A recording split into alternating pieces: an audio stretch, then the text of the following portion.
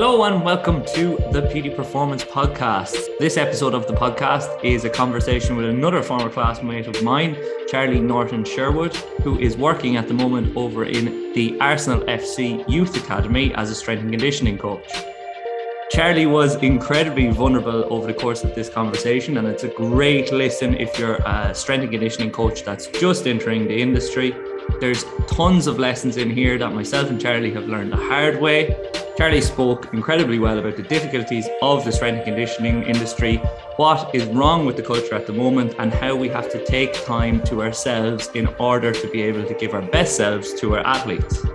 We also talked about working with youth athletes. We talked about change of direction and speed work with youth soccer players.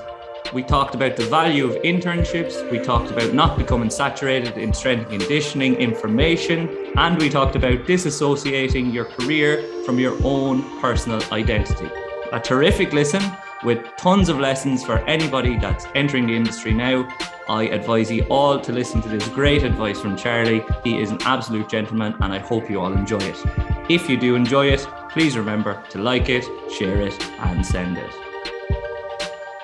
Season 2 of the Petey Performance Podcast is kindly sponsored by Output Sports. Output Sports make athlete testing and monitoring simple, portable and efficient. Their single sensor tool enables the measurement of over 160 exercises spanning agility, speed, power, mobility, reactive strength and much more. The tech is utilised by the FA, Leinster Rugby, Limerick Hurling and your very own Petey Performance, to name but a few, but also gyms, clinics and schools around the UK and Ireland, and they're now branching out into the States as well. As a listener of this podcast, you can get 5% off with the code PETEY5, PETEY 5. So get onto Output Sports as soon as you possibly can, because I am achieving great things with my sensor that I've been using so far this season. I've had great buy-in with my athletes and I've been using it myself too, and I gotta say it's a lot of fun. So contact Output Sports with code PETEY5 to avail of your discount. This podcast is also sponsored by Coach Sam Portland's mentorship program. Sam's mentorship program helps strength and conditioning coaches to navigate the minefield that is the S&C industry at the moment. Sam is big on education, and you'll certainly learn a lot about speed, change of direction and general S&C over the course of the program, but there's also a big emphasis placed on personal development as well. Something that's definitely missed in the traditional education system, especially in S&C. You'll learn about business, self-care and much, much more. And look, the proof is in the pudding. I entered the program over a year ago as a burnt out coach that was sick of the industry and struggling with confidence. And now I have a podcast and my own private training business. So I'd highly recommend getting in touch with Sam. And if you are interested, simply contact him over on Instagram or Facebook using the code PERFORMANCE to avail of a discount. You can find him at Coach Sportland if you're looking for him on Instagram or Facebook. And if you want him via email, it's sam@coachsportland.co.uk. Remember, code PERFORMANCE and you'll get a nice little discount. Now, onto the podcast.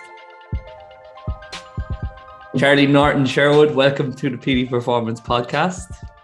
A little while since we last talked, but looking forward to having a chat and just a chin wag, as you said yourself, because when's the last time we connected? It's about this time last year, was it? Or about 9 months ago, maybe? Yeah, well, first of all, thanks for having me on. But yeah, it has to be since then at least, but then an even further time since we last seen each other. Yeah, and a lot of changes even in that 9 months, like for both of us. Huge changes. Good ones as well, though. Good ones. Good, yeah. So what's going on today? You're going into work later on, you said, at about, what, 11:30, 12? Actually today, so it's Wednesday, is my day off, so pretty chilled today. I've got my own training later on. Apart from that, nothing much else going on. Hopefully try to convince the girlfriend to go see Batman with me. That's about it. Yeah, the reviews are in the air. There's a few bad, a few good. I think some very, very good and some very, very bad. So hopefully you get to give us the inside scoop on what it actually was like. But what is on the agenda for the training today? Are you still weightlifting? So still weightlifting. Recently I joined like a weightlifting gym here in London. So it's called London Olympic Weightlifting Academy. And it's like a great facility, like lovely weightlifting gym. And I just go and join their group sessions. It's a lot of fun because you're not really coaching yourself, you're actually being coached. So it's nice to have someone push you in that regard, and you're in a nice group setting. Because as like S&C coaches, we're normally on the opposite side of that the whole time. So it's good to kind of switch those roles. But I know you, and I know that you're a coach's dream, and Tommy will say that as well, because probably because you're a strength conditioning coach as well, so you're interested in the intricacies of the coaching and why you're doing certain things. But I've seen you being coached in person as well, and you're just so in tune to what's being said to you, and you're so switched on. Whereas that's a dream as a coach, because you can just, well, it can be tough as well, because you have to really watch what you say with the athlete. But it's a lot easier, I would say, with that type of athlete than it is with somebody who's disengaged or somebody who's not interested in taking on board what you're saying. Yeah, agreed. I think it is important for us to be able to like switch roles and see what it is like coming from the kind of athlete's perspective, especially depending on the sport that you work in. And so what are you looking at competing soon, or are you still competing, or are you just doing it for the love of it at the moment? A little bit of both. So mainly started off as just trying to do something for myself. In terms of like work-life balance, at times we can kind of put like our own priorities on the hold.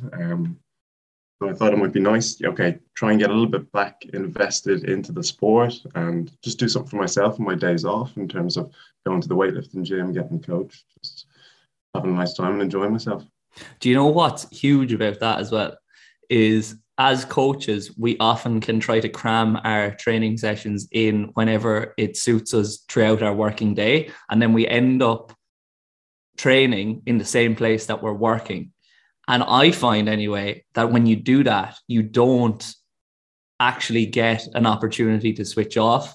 Whereas when you go to a different setting, you just feel more free or something. You feel like you're actually switching off and focused on your training. Whereas when you're in work, you're seeing staff, you're seeing co-workers, you're seeing some athletes might be coming in and out.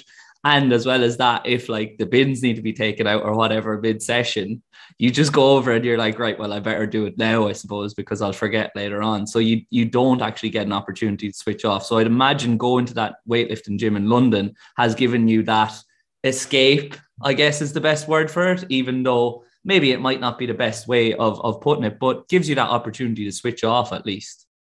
Yeah, 100%. Yeah, I definitely agree with that. It's nice because I also think that at times we can place like so much dedication and care towards our athletes, but we don't allow ourselves the same affordances. So that's what I'm trying to do in terms of my days off, switching off a bit more, trying to do something that I really want to do and try and get better at and get coached in it, like actually invest some money behind it and further those experiences. Yeah. And I suppose we got into it because we love training as well. So we might as well go and enjoy our training at the same time. I didn't think we'd get into the self-care this early on in the chat, but we might as well roll with it. But it comes to a point in everybody's career as a strength and conditioning coach when you realize you can't fill from an empty cup. When did you manage to realize that, and what kind of spurred you on to realizing that? And then what changes did you have to implement after that? You've touched on it there, taking some time for yourself, but what actual practical changes did you implement that other young S&Cs can go and implement now after they've listened to this? I guess where this kind of first started for myself was about last year. COVID just brought about so much uncertainty for like everyone, and it just wiped everyone's sense of normality away. And during that time, like I started to feel like a little bit down. So I come back from work, I just like sit on the couch and I could feel myself just like sinking in between the cracks and like not being able to get out. And I just found myself stuck there endlessly watching like episodes of The Office on repeat, and just not really having like any energy to do anything or talk to my girlfriend, or give like any energy to my friends or my family. So it was at that point where I kind of figured, okay, well, this isn't happy. This isn't like healthy. So I need to do something about this. And my friend who I was talking to about this, he told me that he was seeing a counselor who kind of helped him quite a lot. So that's when I like reached out, and it was really nice because the club that I was working at the time had like a system for helping you kind of through these episodes. So through the club, I was able to get like some counseling sessions, and like they helped so much. And throughout one of these sessions, the counselor was great, and she framed what I was doing, and she just asked me the question like, at what expense are you doing all this? So, okay, you're going into work, you're giving everything you have to kind of like your athletes and the staff around you, but it's leaving you wiped, and you don't have any energy for like the rest of the day when you go home or just to enjoy life. So that's kind of flipped the switch in my brain. So it kind of like made me value different priorities in terms of like how I then actually went about, I don't know, trying to get some energy back in my life. It was just trying to take more control or more responsibility for what I'm doing in terms of not just accepting, okay, giving my energy away the whole time or in work, just running myself into the ground. It's just trying to take a step back, look big picture and value my life outside of work. I can definitely empathize with you there. I think we've all been there as well. And COVID definitely brought it on for most of us too. So yeah, I'm there with you, mate. And it can be incredibly hard to take that step back. And I think it's even more difficult given that we work in an industry that seems to value running yourself into the ground and just absolutely dogging yourself and just grit and hard work and just dig in and do as much as you possibly can and don't sleep and get up at 4 a.m. and whatnot. And I think it is changing now.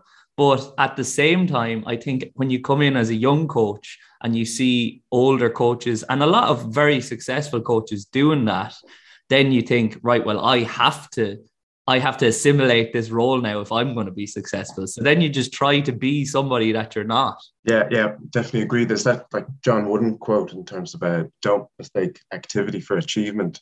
So when you're an intern starting out, you will associate kind of success or getting higher in the career ladder by just putting in so many hours, like being seen as the first person in the door and the last person to leave. And sometimes, unfortunately, that might actually pay off in terms of people's perception of you will be, oh, they're a hard worker. But in terms of looking at a sustainable and long-term career, it's not optimal. And that's something that I've realized, like, I love my role and I love what I do.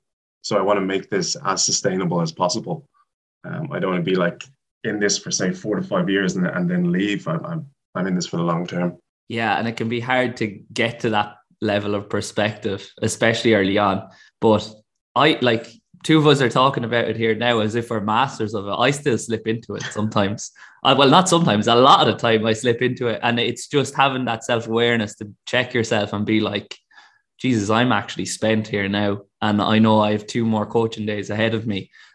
So I need to do something for myself. Whereas it takes you a little bit longer when you're younger to realize that things outside of S&C actually benefit your coaching within S&C. So how have you looked to become less saturated in strength and conditioning rather than when you're early on, as I've read on your blog, just reading S&C, just speaking to S&C coaches, living in an S&C world? And then what would be your advice for somebody or to somebody entering the industry now in regards to that?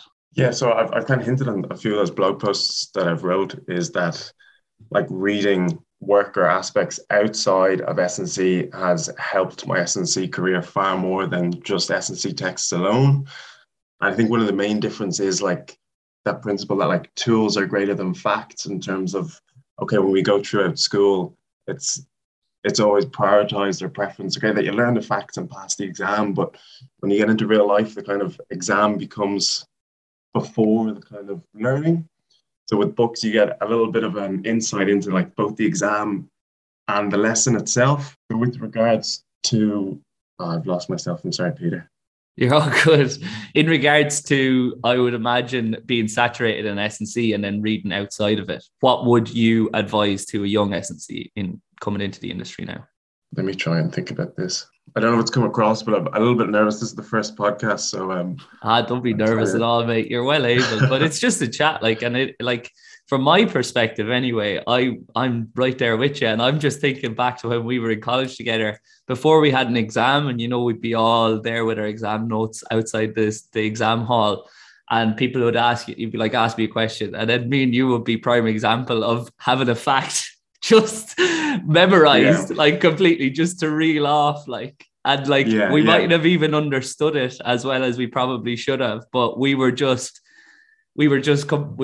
totally immersed in the Irish education system of rote learning, and we didn't actually probably critically analyze anything or think about things too much. It was just like learn everything, all the information, and then put on paper for whoever was grading it, and then we'll get as high a grade as we possibly can. So I'm there as well. I read very little S&C nowadays. I read a lot of psychology, a lot of business. I'm actually getting into things outside of that now. I'm reading a lot of history, reading a lot of kind of current affairs stuff. And do you know what? Like, I actually have more of an appetite for reading it, because for however many other hours of the day, 4 to 6 or whatever, I'm just immersed in S&C.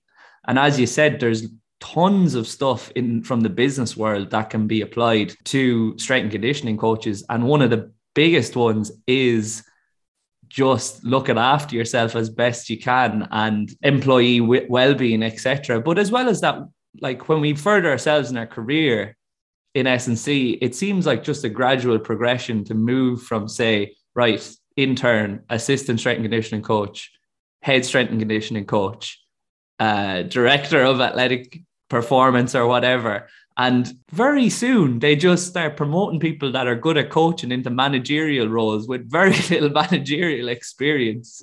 So I think understanding people and understanding how to both motivate people and what motivates them and how to communicate with them, and then delegate. That's the one that I'm very bad at, delegating well.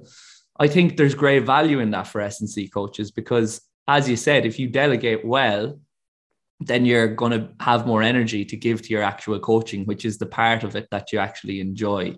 So that would be my advice as well, is just read as much as you can from external, but don't put pressure on yourself to read loads as well, because I probably put a lot of pressure on myself early on that I had to get through all these S&C books. But you should probably just get one strength and conditioning book, read it and understand it and read it well, and then start to apply it first before you move on to the next one. Because I do find myself getting into a cycle of jumping from book to book to book. And then you look back at the book you were reading 5 months ago and you're like, what the hell was that about again? Did I implement anything out of that? Or did I just read it just for my own, just so I could say that I read it to myself, you know? Yeah, I do.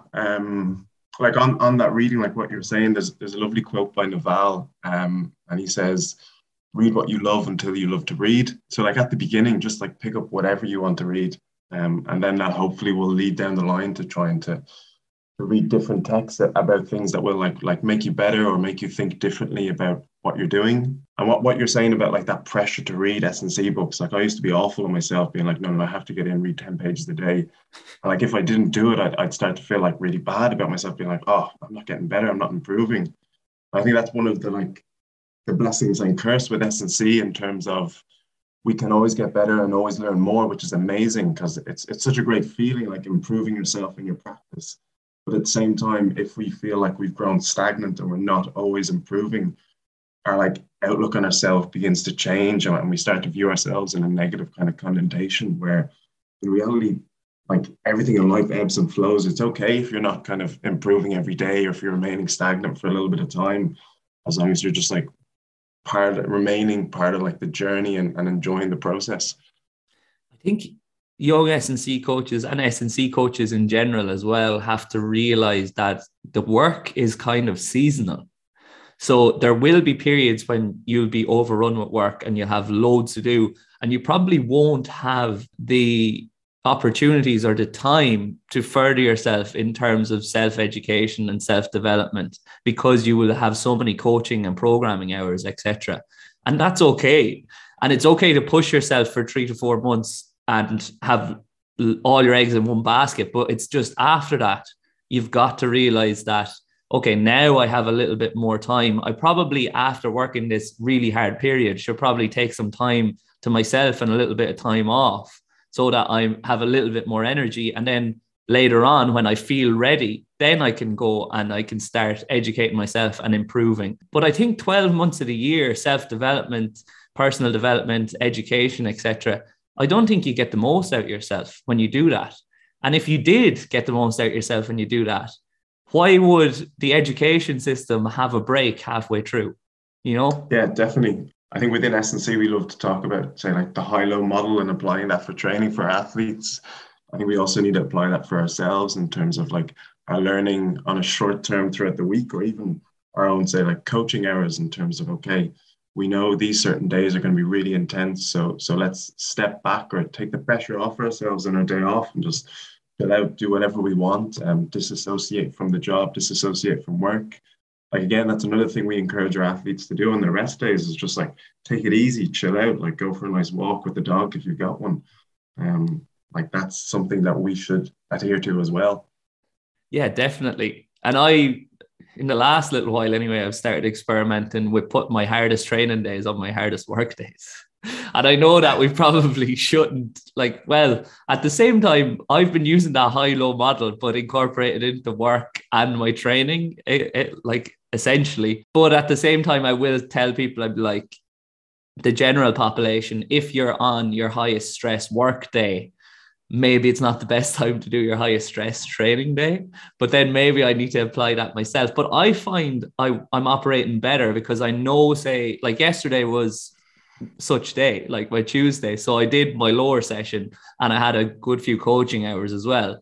And then I know today, if I'm going to go to the gym or do anything, I'm just going to do some low intensity aerobic stuff and maybe a little bit of David Gray's lower body basics. Shout out to David Gray, just to keep myself feeling good, which is basically just isometrics, etc. So then I'm going to feel completely stress-free. Like I'm even sitting here having this enjoyable conversation with yourself. And I think that is suiting me better than it did when I would have done my easiest training day on my highest stress work day. And then I would have done my highest stress training day on my lowest stress work day. So then stress is stress, as we know. So then I was just completely spent throughout the whole week. Have you experimented with anything like that? Or are you just too busy at the moment to say, try and do those highest stress training days on your highest stress work day? Because I know your highest stress training day are probably double the amount of stress that mine are, going by what you're lifting anyway on your squats, your deadlifts, etc. I haven't messed around too much with that. That's mainly due to like when I go to those classes in the weightlifting gym, in terms of I normally go on my days off. So that's when I feel rest and recovered, so I can go for it a bit more. I've probably gone the opposite in terms of if I know I have a high stress day in work, when I go to the gym myself, it'll be like low intensity zone 2 cardio, hit a few machines, and then call it a day. Yeah, and I was there before. Look, but it is about finding what works for you, and that's what we should probably say to the people that are listening to this: is you're just seeing two people have a conversation here who have different things work for them, and both is working, and neither is right or wrong. Whereas when you come into the S&C industry, initially it's you have to do this. This is good and this is bad. And that's that black and white thinking and that absolute thinking that you've spoken about in your blog before. What are some of the absolutes that you were told when you came in first into the industry that now you've just thrown out the window?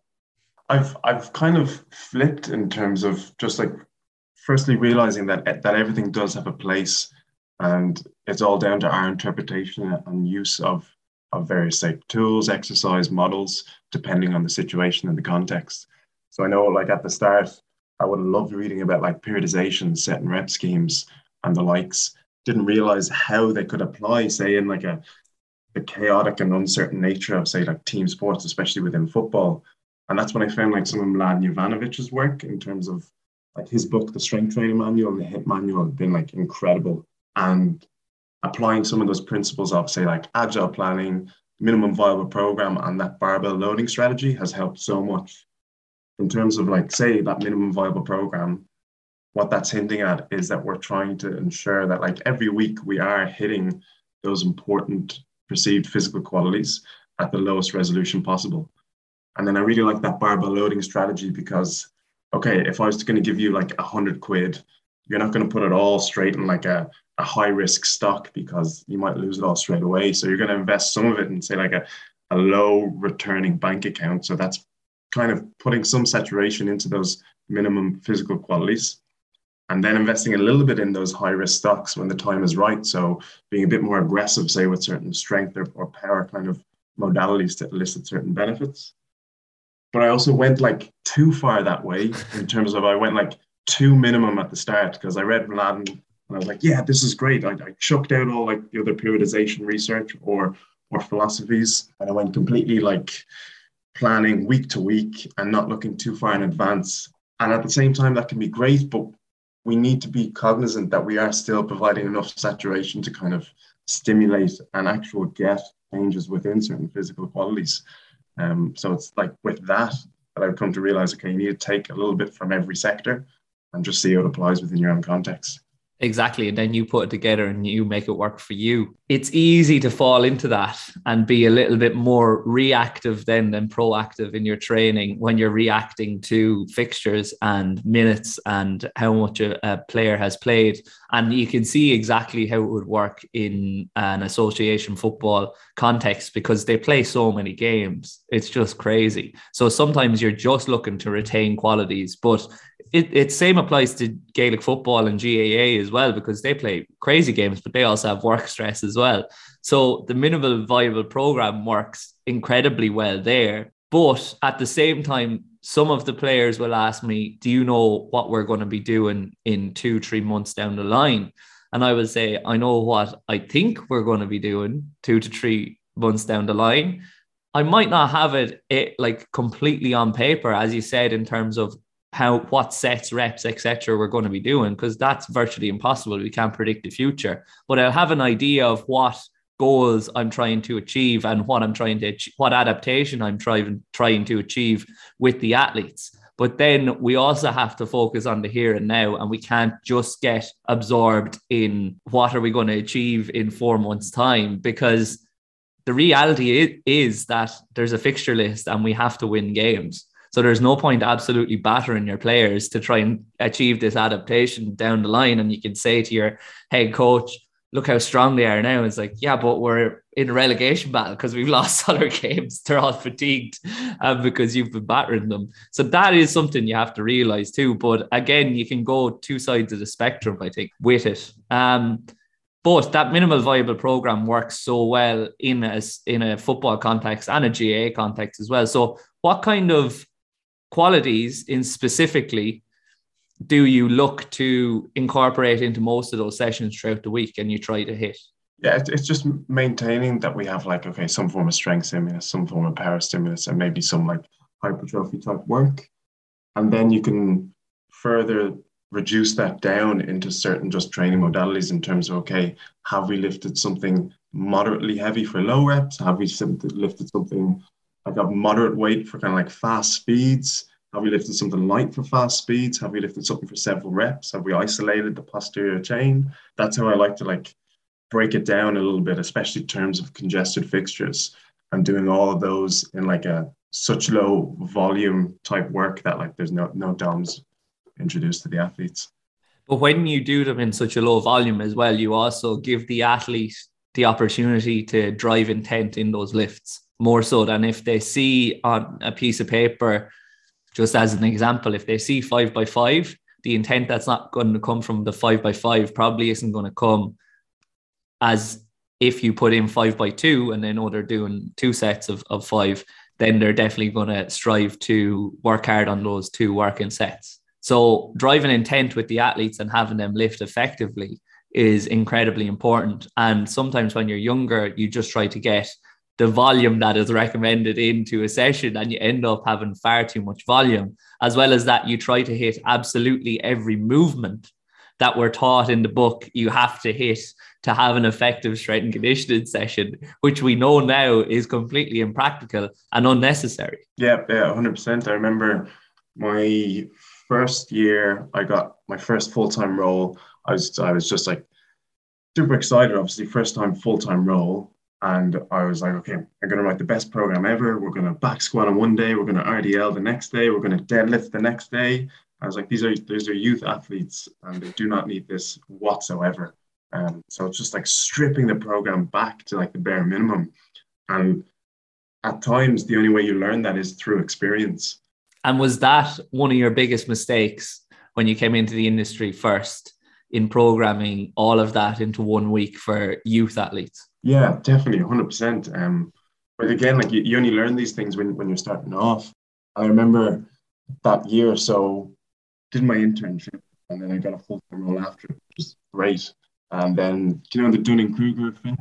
Yeah, exactly. Your year's experience, but like your perceived knowledge. So first year full-time, I thought I knew everything. And then I went and did an internship out at Elon University. And I went there and I was like, I know absolutely nothing. And it was one of like the best, most humbling experiences I could have done, because it just brought me right down to base in terms of, okay, there's so much to learn, so much to do here. So looking back now, I'm sure you feel kind of thankful for having that experience of being thrown in at the deep end and making those mistakes, rather than sometimes if we look back on things that we did wrong, sometimes we can cringe at them a little bit, but you have to feel a little bit thankful that you made that mistake, because then you had the opportunity to learn from it. And if you didn't make that mistake, you probably wouldn't be in the same position in terms of the level of your coaching that you're in now. Yeah, 100%. Like we learn like from those mistakes so much. I think the biggest thing is not associating mistakes and failure with ourselves, in terms of we can view it in terms of I am a failure or I have failed. So when we make a mistake, we aren't a failure, we just have failed. It's just like a one action, it's one point in time. Now we can move on and learn from that. And that comes back to a lot of the time as strength and conditioning coaches, if we introduce ourselves to somebody else, you might be saying, I'm Charlie, I'm a strength and conditioning coach. And you define your whole identity from your career. Whereas we have to get better at realizing that it's only one part of your personality and it's only one thing that you do. And it can't be the first thing that comes out of your mouth. It's nearly like people that turn up and tell you they're vegan at this stage. It's, I'm a strength and conditioning coach and that's all that I do. And that's everything you need to know about me. So we need to get better at having other interests and other endeavors outside of strength and conditioning and outside of training. And it can be hard because we get into this because we love those things. But you've got to nearly look for other things that will allow you to switch off, I guess. Yeah, definitely. And then on that, if you associate your kind of personality and who you are with your career, your job, when someone criticizes what you're doing, you take that like as an attack on your person. Ed Catmull wrote that book, Creativity Inc. He was like one of the co-founders of Pixar. And the best thing I took away from it is you are not your idea. So when someone criticizes what you're doing, okay, they aren't attacking you.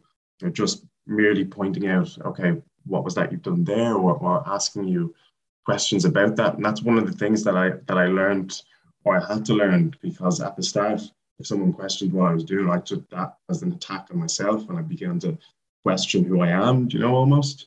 So you really do, you need to separate who you are from your career. And if you don't get that feedback as well, you're not going to improve. And that's something that I see people struggle in terms of athletes and people that I coach struggle to give me feedback when I actually actively ask for it. They're kind of a little bit like, well, yeah, I found it great. And I don't want to, it's great that you're complimenting me and you found it great and whatnot. And it's fine if you want to tell me what you found really, really good, and I'll double down in those areas.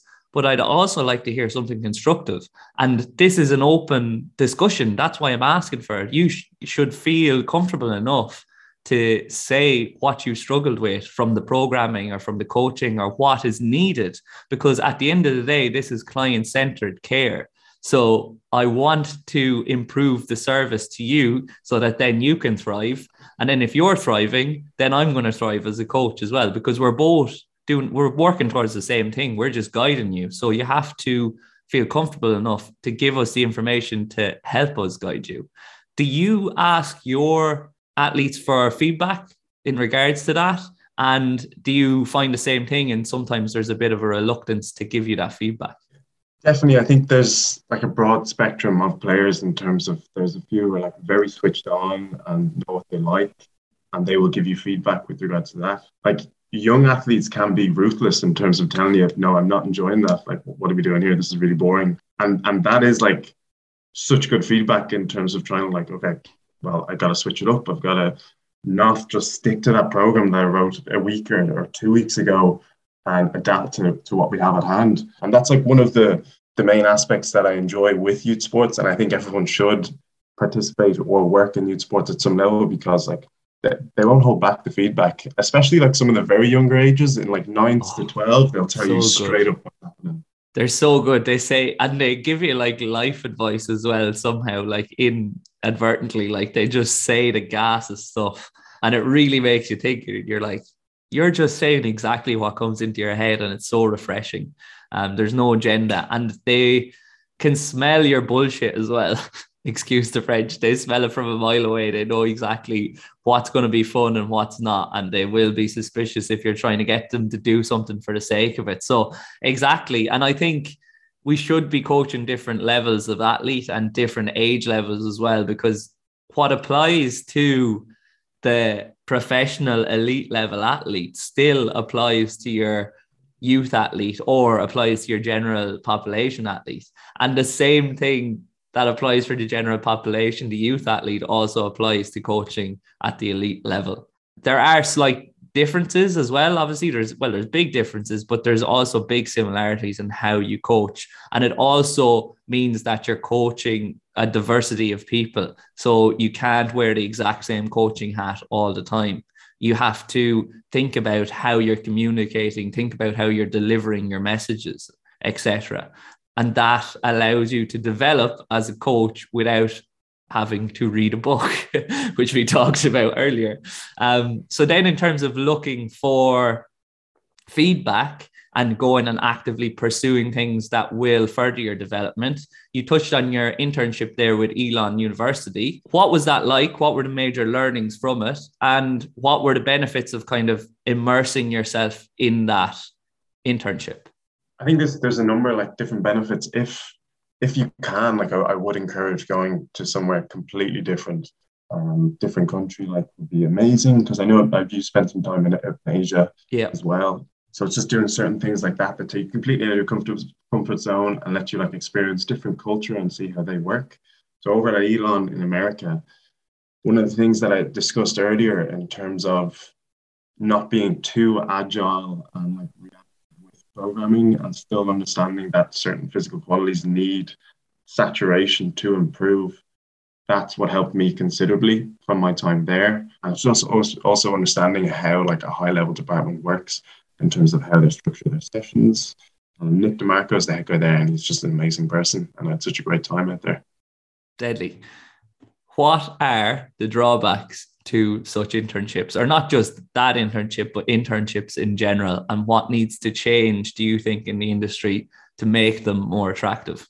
I think as a whole, like internships are getting better now in terms of people are seeing the value of like people growing up their time in terms of like not being like, okay, you've got to come in, work 12 hours and you're going to get nothing from it. The best internships that I've done, they've either given you something in terms of maybe like paying for your master's, or they've provided like so much benefit to you as a coach that you're happy to stay there and you're happy to be working for free because they're investing so much time in trying to develop you as a person, as a coach.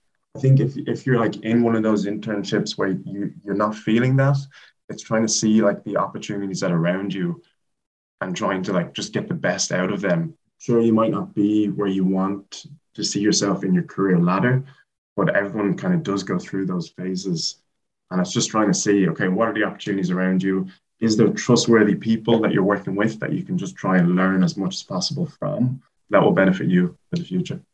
Yeah. And I think in terms of internships as well, the internships that give you responsibilities that aren't just the general responsibilities of a floor intern that just cleans up and inputs data and all that type of stuff. They give you the opportunity to actively coach and program. Those are the ones that develop the best coaches, because the best way to develop your coaching is obviously to coach.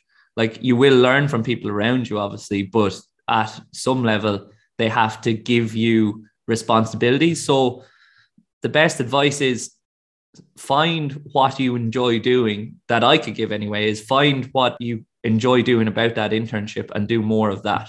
But also do a little bit of the stuff that you don't like too, so that you can get a little bit higher level of proficiency at that stuff so that you can make it by with that stuff. And ask as well. Ask the coaches, can I do this for you? Can I do that?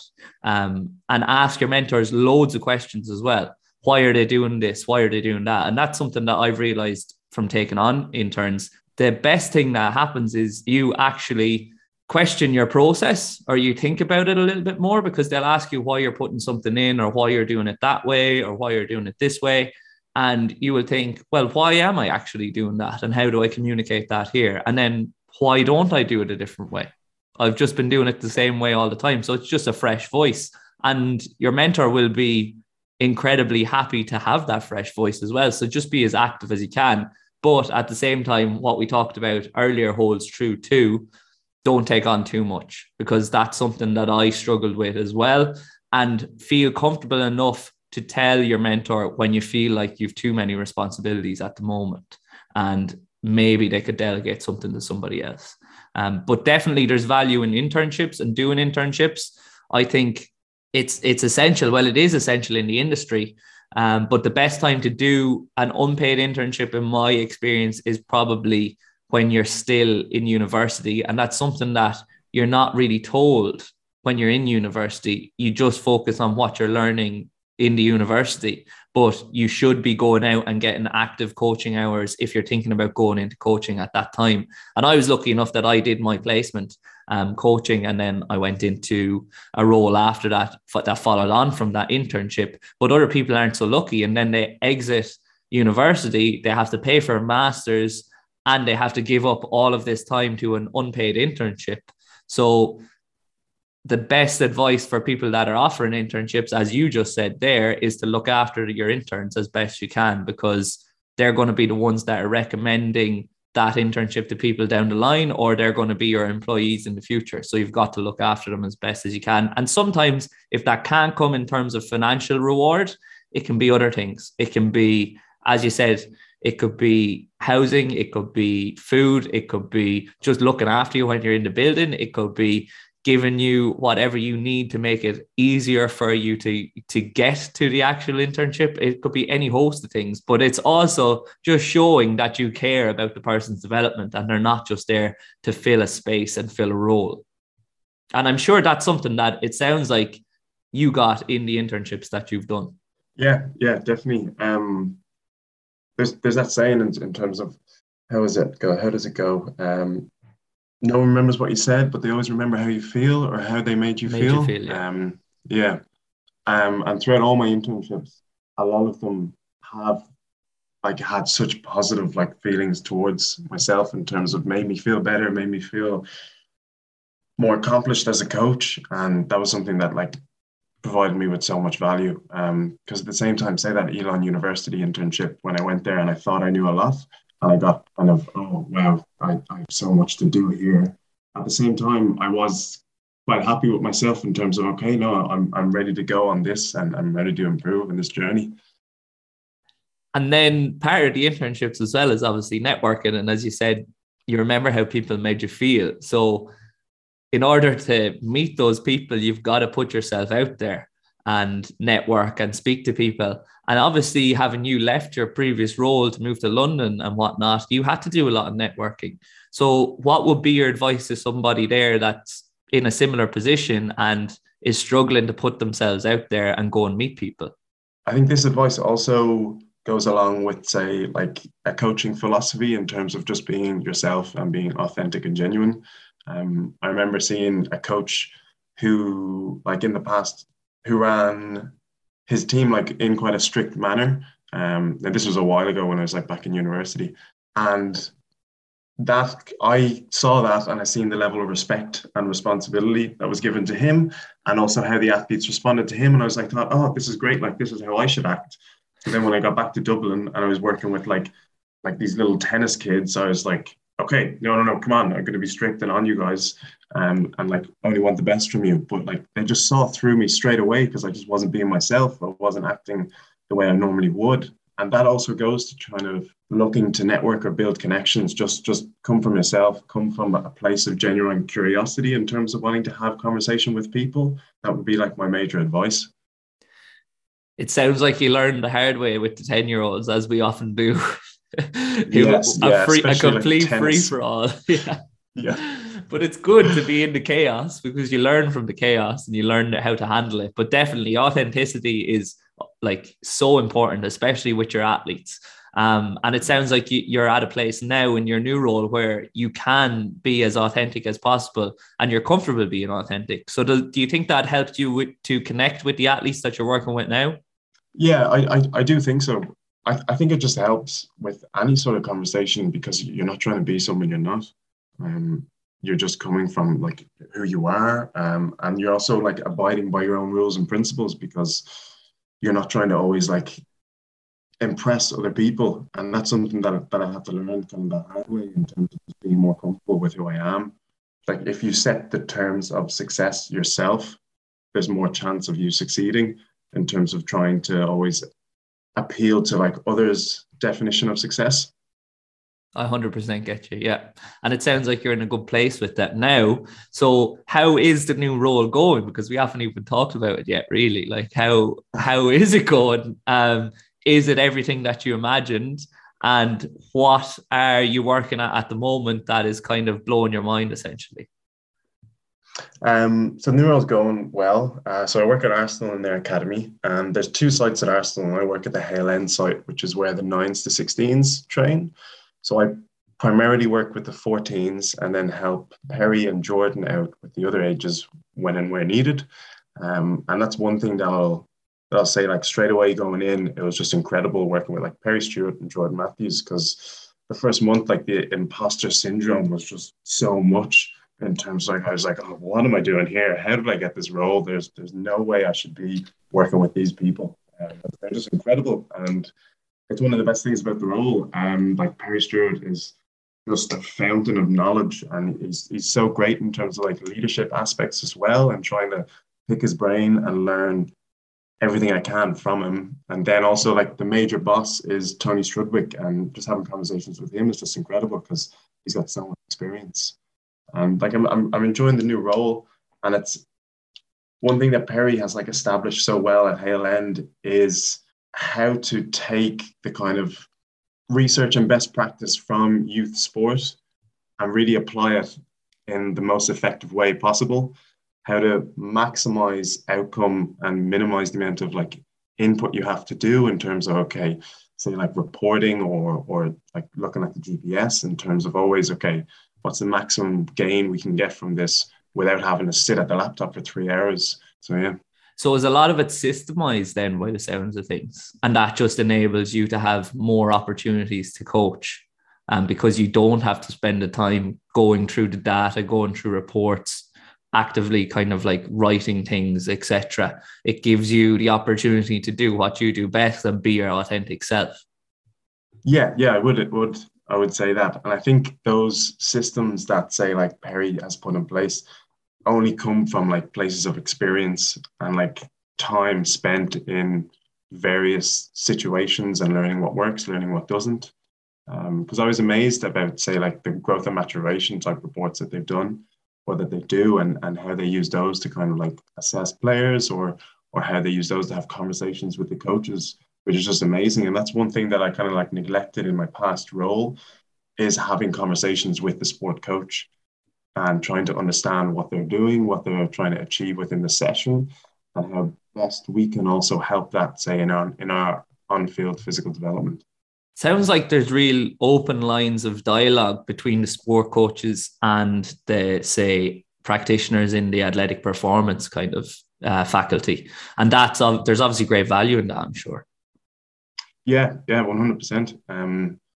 So the main coach that I get to work with is a guy called Josh Smith, and like I thoroughly enjoy working with him. And it's again, like it's nice to just go in and have the conversations about what the plan for the week is, what we're trying to achieve from today, how we can manipulate training to achieve what we want. And because they have those open lines of dialogue and they had them before you came in, do you find speaking to the sports coach, they understand what you're talking about a lot more than maybe in previous roles? Yeah, I do. The dialogue and like that ability just to communicate with each other is like so important, I think. because at the end of the day, like the sport coach is probably having the most say or impact with the athletes in terms of their dare to improve football, and how they manipulate training is going to give them the best chance of succeeding or improving their ability to play football. So like we can get a bit like nitty gritty on certain set and rep schemes that we're going to do, but at the end of the day, are they improving their ability to play the sport? And how do you have conversations where you can try and impact that? I don't know if you've ever read like James Smith's book on like the governing dynamics of coaching, but it's just trying to zoom out and take that all-encompassing view of kind of like athletic development and trying to improve our players. So it's in that regard, it's really nice because you're trying to maximize the impact that you have on these athletes, and you have to have great conversations with the sport coach to do this. Keep the main thing the main thing.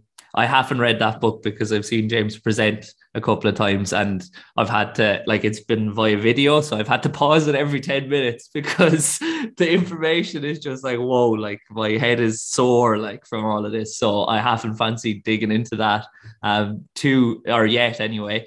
So then, in terms of that transition into the Arsenal Academy for you, was it fairly seamless because they had systemized it all, or was it quite difficult initially to fit into that model before then having it be a lot easier for you? I think the transition went pretty well. And I think a lot of that is to do with the sport coach that I work with, and also Perry and Jordan, in terms of them being just so helpful for me at the start. So that was great. And I'm so thankful for both of them, especially Jordan, who took so much time with me at the start in terms of brushing me up on all the systems that they use and how like the day-to-day runnings take place. And once you understand the system and those day-to-day runnings, that's when you can kind of implement your own kind of style or your own flair and what you like. And again, it is going back to that thing of just being yourself. Like, try not to be someone else, or try not to be someone you aren't. And that's going to help because they're just going to see, okay, this is what this person values, and they'll understand it.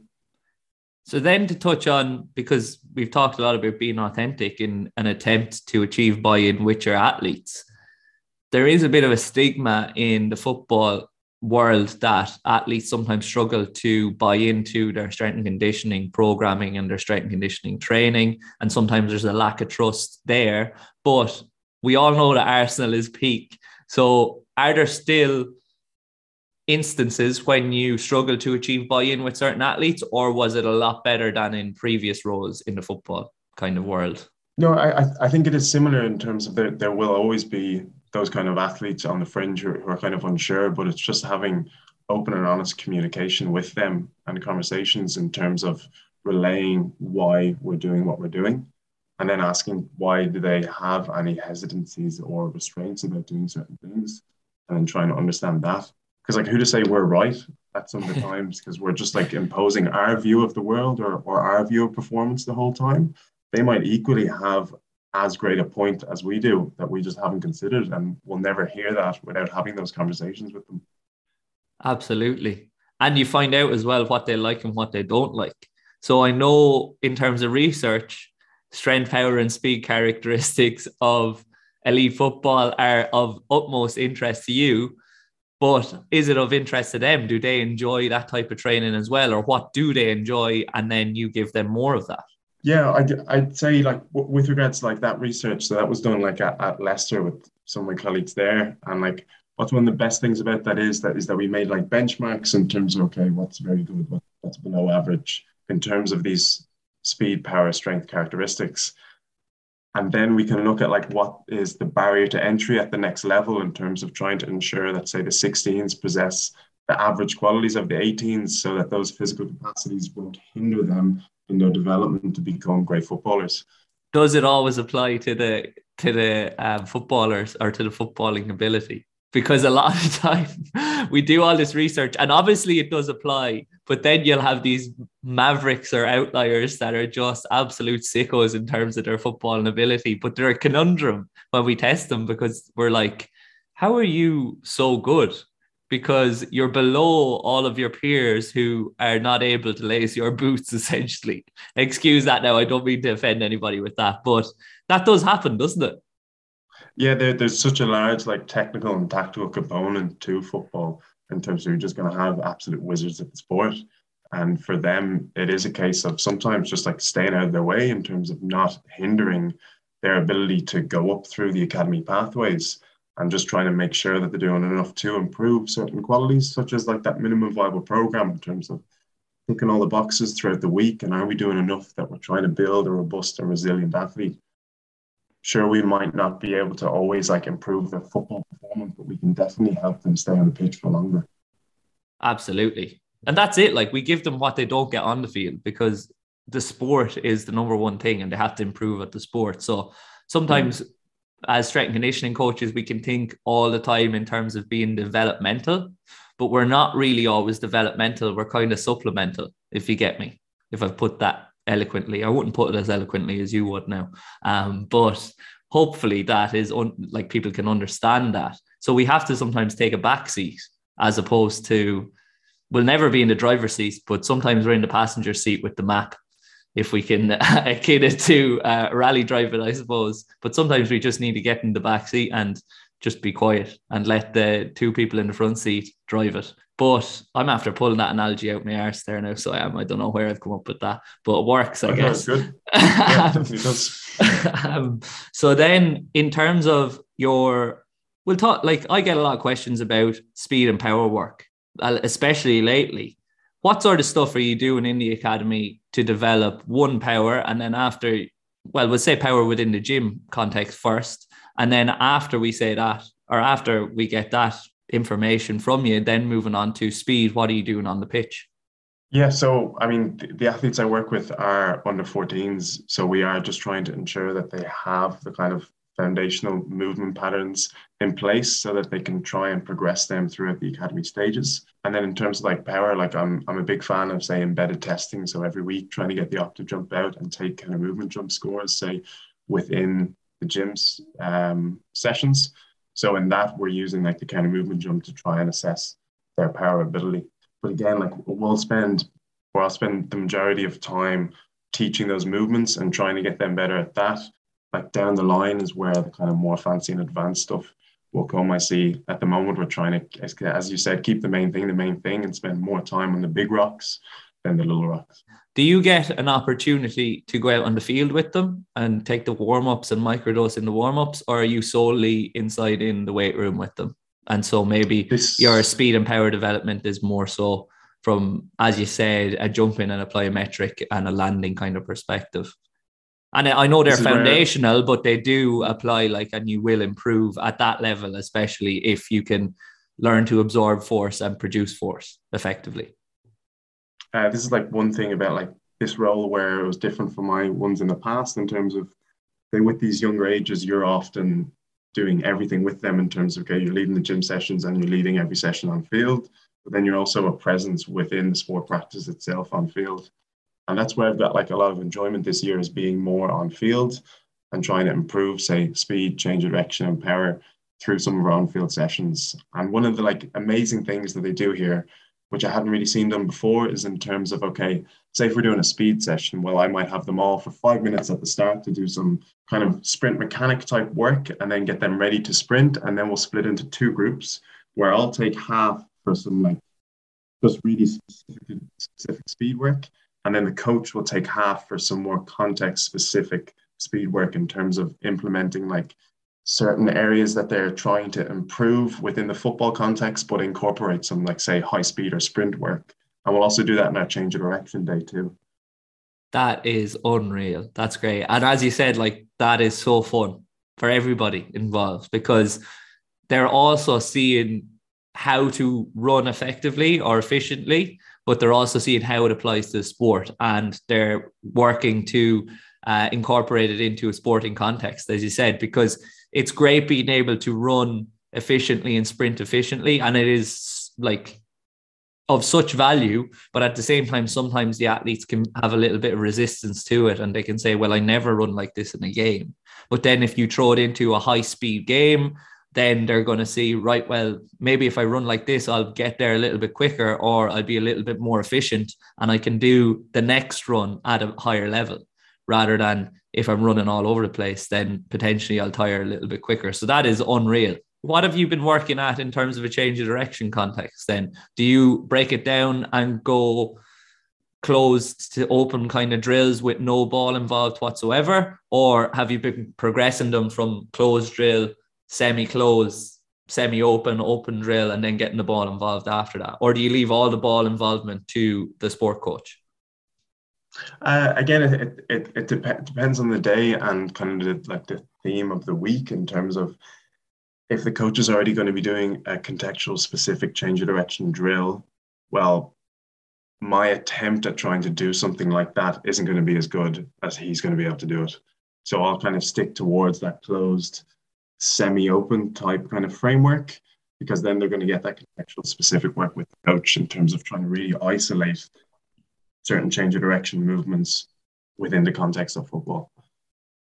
So it is like it runs on a spectrum in terms of, we're not just going open, closed, semi-open, and then football practice. It's that one step in between that the coach is nailing. Yeah. And it's great to have that help as well and have them understand it, as you said. And that's through the open lines of communication and dialogue that we spoke about earlier. What surprised you the most in terms of their technical ability in relation to their change of direction ability? Do you get what I mean by that? As in, what movements were they incredibly good at, or what movements were they a little bit poorer than you expected them to be at? Yeah, it's a good question, and one that I'll probably have to pay more attention to coming in the future. Reflecting now, yeah, difficult one to answer in terms of, because that's one thing I'll say about some of these players is they are so good, on field, they're amazing to watch, and that's so nice. Being more of a presence within, say, training and being there for match days in terms of seeing how they perform on the field. There is certain kind of aspects that you can see them kind of struggle with in terms of really acute change of directions, and trying to overload them and trying to define what the stable components of good technique are for them and trying to teach them that. So there'll be certain areas there. Yeah, absolutely. For my GAA athletes, what really surprised me was with the Gaelic footballers, their lateral shuffling is incredibly quick and incredibly effective. And the goalkeepers, now this mightn't seem very, very strange altogether when you think about it, the goalkeepers in their lateral shuffling are the fastest on the team because they're working in that plane all the time when they're in the goal.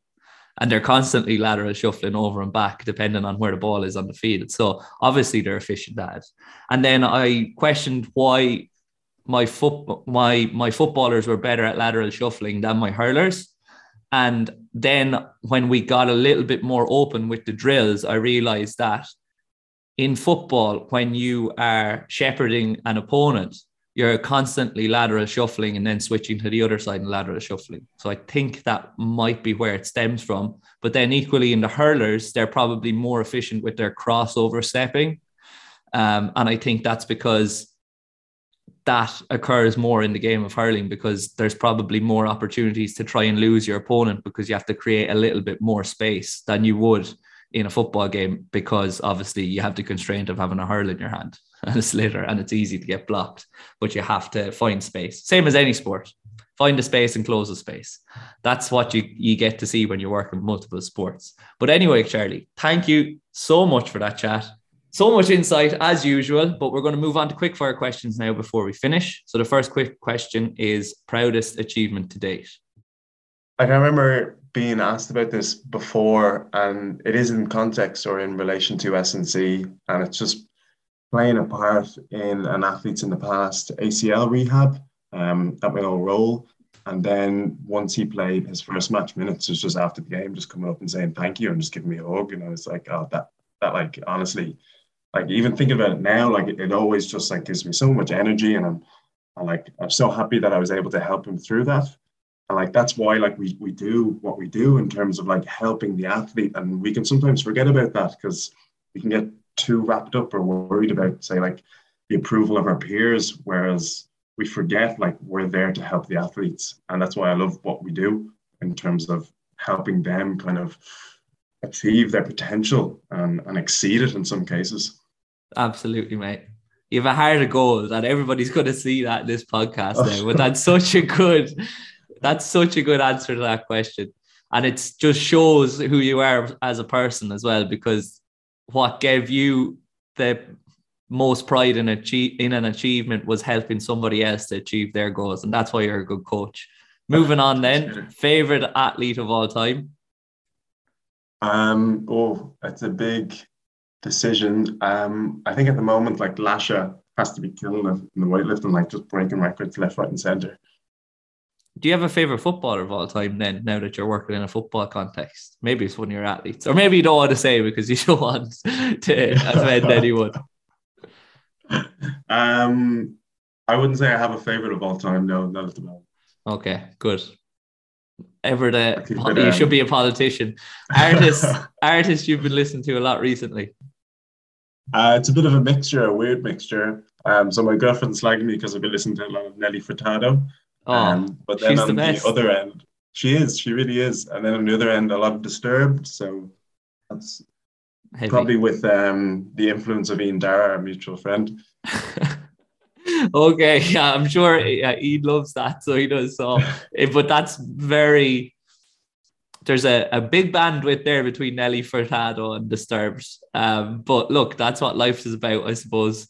Experiencing different things on different ends of the spectrum. Right. What meal or food are you loving at the moment? There's this like coconut rice with like kidney beans in it that we have at work pretty regularly, and it's so good. I always compliment like the chefs at the club because it's just so great. I hear there's just anything coconutly flavored. It's so good. Even like the little packets of like microwave coconut rice, amazing. I hear there's a great spread at Arsenal's training ground. They put on a good spread in terms of the options for food, etc. in the canteen. Yeah, they're good. They're good. That's a huge part of it as well, of why they're successful early on, because they were one of the first teams to do that, I guess. So it's great to see that they haven't lost that as part of their values, and they're still keeping you well pleased at lunchtimes with your coconut rice and kidney beans. Yeah. Books you've been reading lately?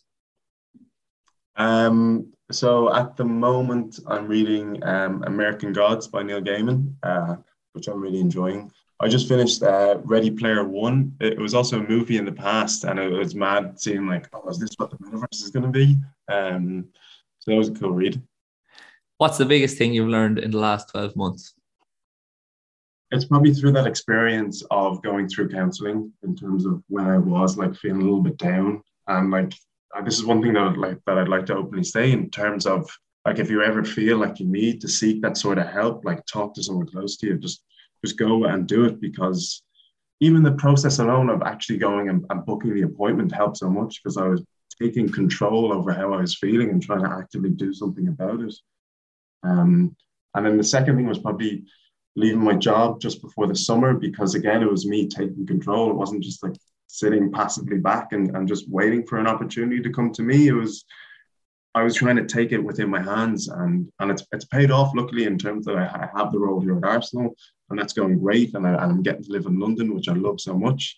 So it is trying to take control over certain aspects of your life and not just be a passive bystander. Big props to you on that, mate. Especially, I love your vulnerability to say that and to actively go out and try and help other people as well. And that's a great common theme throughout this podcast. But the last question kind of carries on well from that one and that answer. What would you tell your 18-year-old self? There's probably a lot of things that I would tell myself, and there's a lot of things that I would let myself just discover by, because that's what has shaped me into becoming who I am now. So it's kind of hard because I don't want to influence myself too much. But what I would tell myself is not be afraid of being vulnerable or showing vulnerability at times. Again, it just goes to who you are a person and what your values are, and just trying to stay true to them as best as you can. Start earlier as well, in terms of like putting out the blog has been such a great experience for myself, in terms of trying to refine some of my thought processes and just putting myself out there a bit more. So on certain things like that, and probably trying to have like a bit more confidence in me. Like I'm a worrier, and that has like kind of affected me like in the past, and it's still something that still does. So it's just trying to, okay, you can worry, and that is going to help you in some regard, because you'll always be kind of checking yourself and trying to make sure that you're doing the right thing. But at the same time, like, put yourself first. Charlie, mate, you're an absolute gent. That was a great conversation. So insightful, as I said before. Thanks a million for coming on, and hopefully we'll be chatting again sometime in the near future. Thanks for having me on, Peter. I really appreciate it, and I hope I didn't mess up too much with the podcast. No, mate, you were super. Brilliant.